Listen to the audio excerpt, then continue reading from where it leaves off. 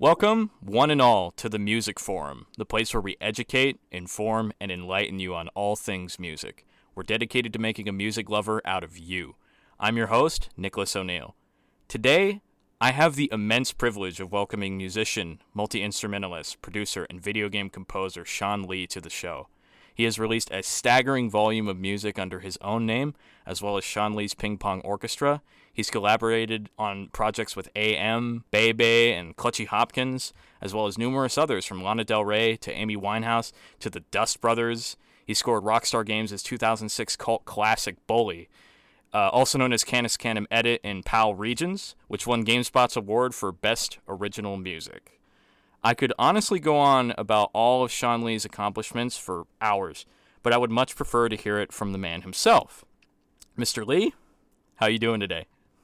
Greetings from London. I'm okay, man. It's a chilly April day here in the capital, but other than that, yeah, all right, man. Just got back from a dog walk. Takes a little bit to get out of the winter time, I guess, over there, right? Well, you know what? It was like March, spring had sprung, and we were like getting all like, oh man, amazing. And then now April's kind of come in and got cold again. It snowed a couple of times already in April. Wow. So it's kind of like, yeah, spring's here. No, it's not. Kind of tricked you for a second. Yeah, definitely. So we're a bit pissed off about that at the moment. But, hopefully another week and the weather will turn the other direction finally. Yeah. All right. So let's get down to it, right? How did you get started playing, recording, and performing music? Well, that is a very big question, but I'll try to come up with a very concise answer if that is impossible. But I think I always loved music, and listening to records and listening to the radio always transported me to kind of a magical world. And when I was about 10 or around that age, I started to play guitar. I had a neighbor who was older than me. He was probably about 5 or 6 years older. And at that age, that's quite a lot older, if you know what I mean. He had facial hair and he was in high school, you know what I mean? And he was a really good bass player. And he kind of took me under his wing and taught me some chords on the guitar. And, he also played me cool records as well. He would play me things like, like all the classic rock, of course, I was hearing. But he, turned me on to things like, I can remember, sort of hearing, what you would call jazz fusion now for the first time from him. I remember him playing me the first Stanley Clarke album, and I remember hearing Flora Purim, the album she did with George Duke, and this was and I saw Mahavishnu Orchestra on the Midnight Special as well, and so this was like, whoa, this is like a whole other schism of music beyond the classic sort of rock and soul and country music that I was hearing on the radio, which was, was all you could ever wanted, really. But so he was very influential getting me started in music. And then I just listened to a lot of records and played along to records and began messing around with tape recorders, which again was like a really, it was like a magic door, a tape recorder. You could think of something and record it and then listen back to it. And then, I might play something and then play over the top of it. And I was like, oh my God, this is amazing. And so it kind of built from there, and then when I was 16, I became a professional musician and I started playing drums in bars and clubs. And I was listening and playing all kinds of music, and so I think my musical palette was always very diverse and eclectic. And I guess I really believed in having big ears and learning about stuff. But I think for me, learning was very much about, it was a very oral experience. It was about listening to records and listening to the radio, and it was about absorbing stuff. It was more about that and actually playing than it was about practicing. I was never somebody that could lock myself in a room for hours practicing scales or rudiments. The mechanics of music don't really interest me. It's more about the sound and the feel and the atmosphere and the record making process and the emotion and all those kind of things. The more expressionistic side of it is what I'm into, and rather than the technical side. So I see. So I did all of that, and then eventually we started playing, in bands. I was just playing with lots of different people and learning, and I started recording my own songs in the early 80s, probably, I think 1982. And that again was like a big, turning point for me, because is that really quick? Is that when you moved to LA? No, I was still in Wichita. Oh, okay. Where I grew up. And I think when I started to record my own songs, I sort of realized that was kind of the point of what I wanted to do musically, because everything that I was doing was a part of a puzzle, and the puzzle was a song, it was a track. So everything played a role in, it was all about, putting something together which made an end result. And so so everything had a purpose, and it was constructed to support the song and all that kind of stuff. And so that really changed where my head was at.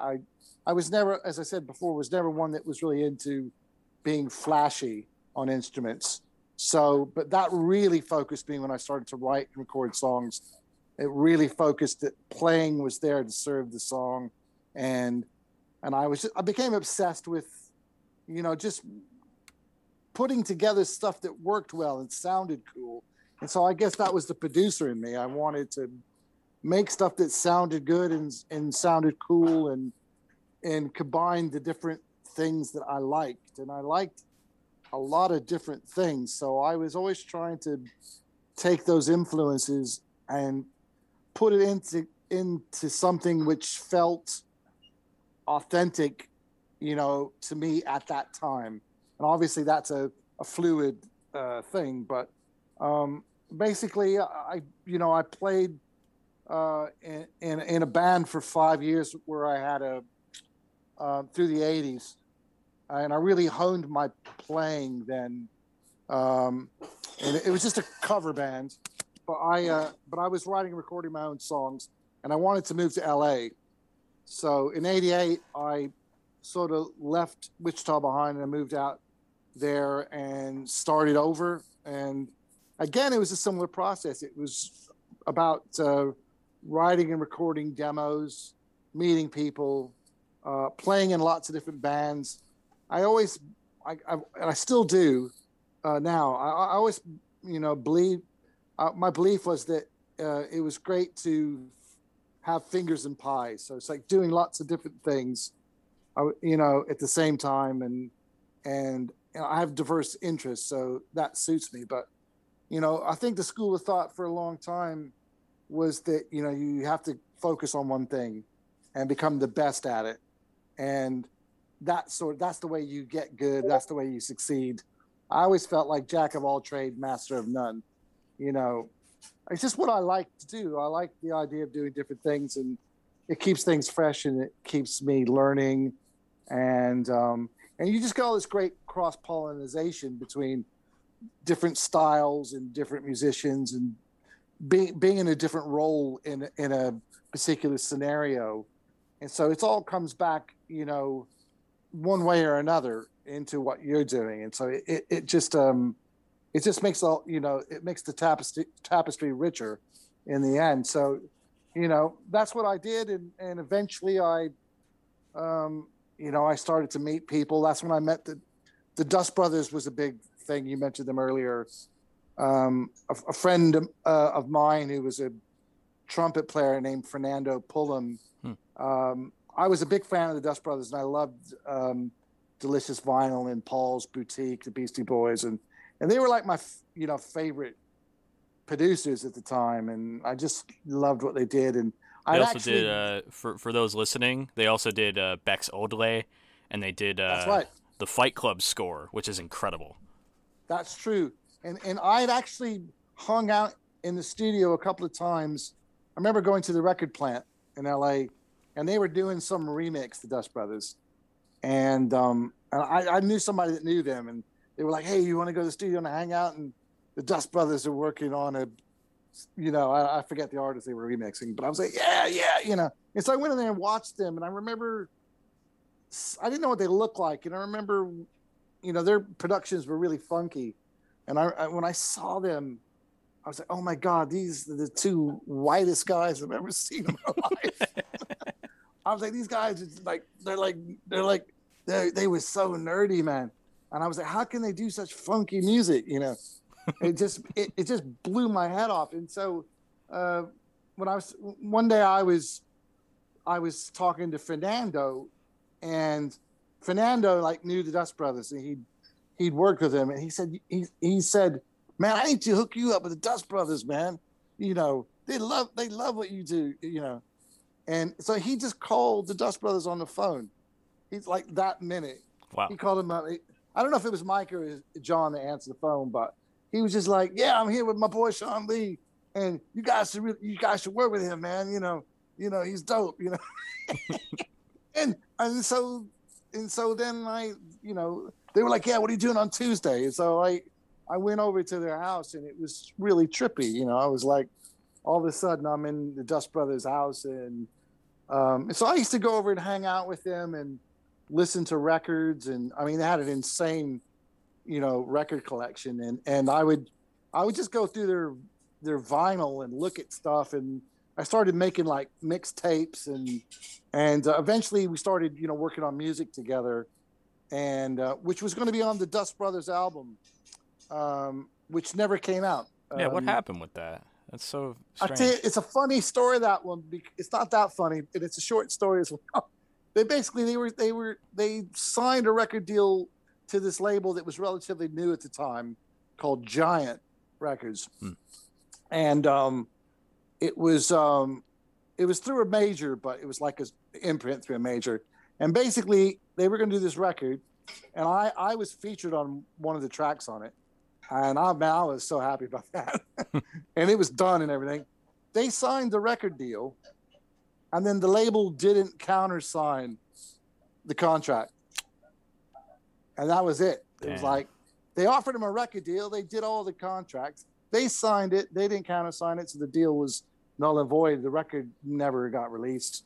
Did a similar, I know, because your first album proper was supposed to come out in 1996, right? Yeah, right. Yeah. Because of a kind of similar issue, it never got released, right? Well, yeah. I mean, I did sign the contract. I mean, what happened? So I moved to LA in '88, and you also met Jeff Buckley too. I want to mention. Yeah, that. I met him within the first couple of years. Maybe within the first year, the Jeff Buckley thing. I remember doing a session for somebody on guitar. And they said, oh, man, you remind me of this guy, Jeff Buckley. Have you ever heard of him? And I was like, no. And then I did another session for somebody else. And they said the same thing to me. Oh, man, you remind me of this guy, Jeff Buckley, man. Have you ever heard of him? I said, yeah, well, I've heard of him, yeah. I've actually heard of him, yeah, now. And then I did another session for somebody else. And Jeff came in right after me to play. So I met him in this guy's bedroom studio. And then that started happening on a regular basis. There were a couple different people that I was doing sessions for that Jeff was also doing sessions for. And so that's how I got to know him. I heard his first ever demo tape.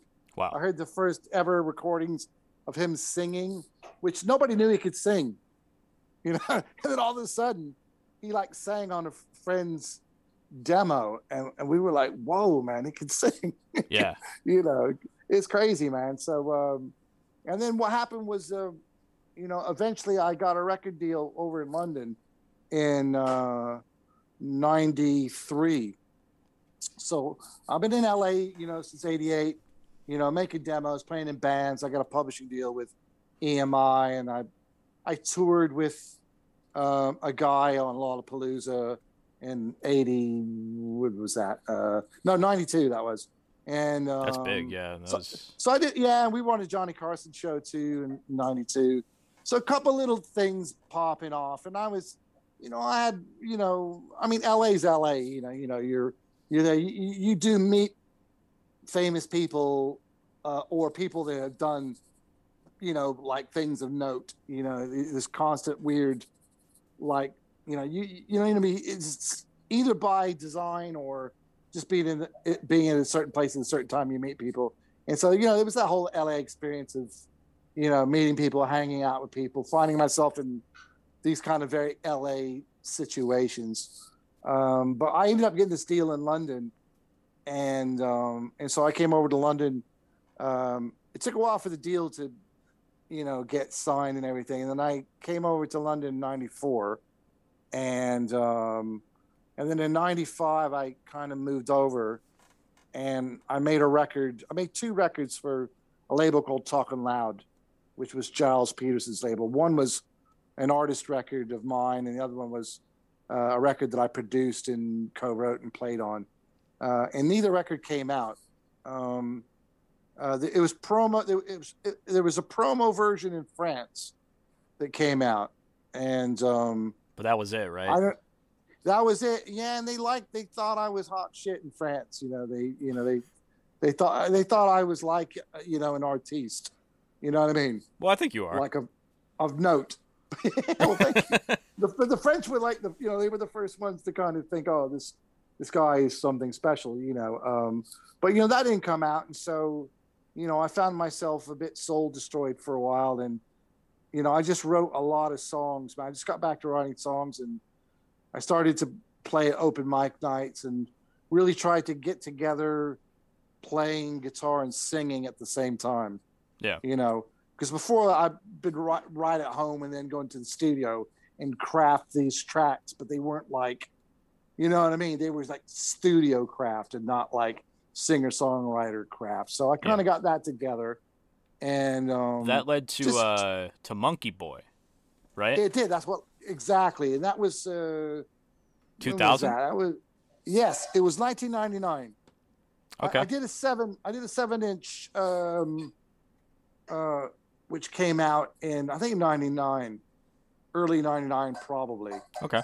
And I put it out myself with the help of a couple of friends, and it was funny because I've been trying to get a record deal for, since the Talk Aloud thing. I for a few years I was trying to get another record deal, and nobody wanted to touch me. They were all like, "Well, why did you?" I ended up getting out of my deal because they kept not releasing my record, and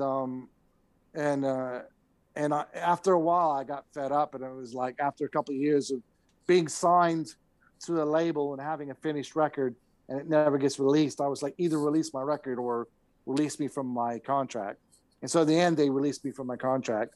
And so after that was a bit of it stopped other labels from signing me. There were a lot of other labels that talked to me, that were interested, and I nearly signed with Sony at one point to release the same record, but it didn't happen. So the Talking Loud thing, definitely hurt for a while. But when I signed with Wall of Sounds, it's after I did the 7 on my own, I had like every label in town was after me.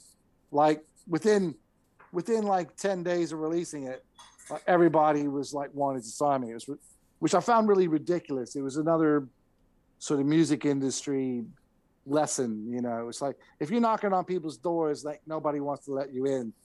But the second you kind of like be like, well, I don't need you guys, I'll just do it myself, then all of a sudden everybody's interested. Yeah. Everybody wants to have a meeting. Everybody wants to telling you how great you are. And so, but that was that was like a big moment for you though, was releasing Monkey Boy and getting it out. And it was the finally, after many years of,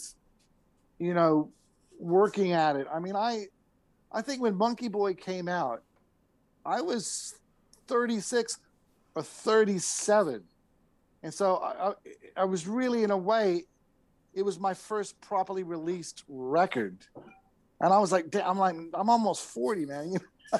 That was big, though, because from there... I've been working my ass off for so long, you know. And it took sometimes it felt like it was never going to happen, you know. From there, though, that was big because, like, it opened up a lot of doors for you. From what I have read, like, you started doing a lot of music for movies and TV, and you started the Ping Pong Orchestra in 2004. Made your first... it's you know, there was a lot of starts and stops, you know. It'd be like you get something going, and then it would, you know, it would do whatever it did, you know. And once it is sort of like, you know, finished the cycle of it, then it's kind of like, it's almost like filling a car up with gas and, you know, going down the road, and then you run out of gas and you're stranded. Yeah. then you gotta like walk 20 miles to the nearest town to make a phone call, you know. And so it's kind of like in whatever, you know. So it was, you know, and every time that happens, you know, every time that happens, it gets harder to come back, you know? Yeah. But, you know, I've always been very determined. So, you know, I just kept doing stuff, and I always musically tried to do the things that I wanted to do the way I wanted to do them. And I was never really following, you know, like trends per se. I was kind of like following my own path and wanting to kind of do what I do the way I did it, and do it the best that I could. I felt like that's where the, you know, that was the name of the game, doing it like that. Yeah. I mean, obviously it makes things harder doing that. You know what I mean? Yeah. Because you're not a part of any scene, and you're always on the outside, or you feel like you are, and people don't know they don't know what box to put you in. So like in the, you know, I think it's paid off, you know, and the long game of it's paid off. But I think there's been a lot of times where it was, you know, it's been frustrating, and you just don't seem like you can get anywhere, or you can only get to a certain point and you can't break through, you know, past that. You know what I mean? Yeah. But, you know, I mean, I've just stayed at it with the same ethos, to be honest. And I think after a while, you don't really care about some things. Some things, like, you don't care about the things that other people think are important. You kind of like, what's important is kind of like being creatively true to yourself, and keep learning and doing what you're doing. And I mean, it's funny. My wife said this to me today, and she's absolutely right. She said something that, you know, I kind of do something, and then I move on to something else, you know, and I'm already on to something else, and I'm not like trying to take that thing that I did and maximize it. But I'm just kind of like, you know, I don't know. I am just really always on to the next thing, and I just kind of feel like things do what they do, you know, whatever they do. And I'm not, you know, I have high hopes for things every time I do them, but, you know, I'm not like they actually doing something. The idea of conceptualizing and doing it and finishing it and releasing it, for me, that's the process. That's the success. Yeah. Like, what happens after that is a bonus for me, and that's like, you know, I mean, I do enjoy the other things. I enjoy playing gigs, and the more people that hear my music, you know, that makes me happy. You know, I'm not trying to be obscure, but I'm not also not trying to. I'm never going for a mass audience. You know, if I did get a mass audience by accident, that's fine. You do what you do, what I mean? and if people dig it, that's what it is, right? Yeah, that's exactly. It's what worked I'm saying, out. yeah. It seems that's good. Unfortunately, yeah. For this episode, I only got like a minute left. We're gonna keep talking, but like I'm gonna wrap this episode up. Okay, go ahead. But dude, Do seriously, what you like and like what you do, man. yeah, yeah, exactly. As much as I want to keep going, like that's unfortunately all we have time for today. That's my life story anyway. Yeah, I seriously can't I'm thank you sticking enough to it. though for giving me this opportunity. Like Oh it man, you're most seriously, welcome, man. it Thanks for means the having me. world to me. I appreciate Guys, that. Thank you, man. thank you. Make sure, guys, listen to all of his music on streaming services such as Spotify, Apple Music. Consider purchasing his music on Bandcamp at shawnlee.bandcamp.com. You can find more info about Shawn Lee at his website, shawnlee.net, his Twitter at I Love Shawn Lee, his Facebook page at Shawn Lee Music, or his YouTube channel titled Shawn Lee. Don't forget to catch him live, be it solo or with AM when he comes to town. I know I certainly will once everyone is vaccinated. For more Yes. info, yeah. For more Definitely. info, go to kpcradio.com. Again, that is kpcradio.com.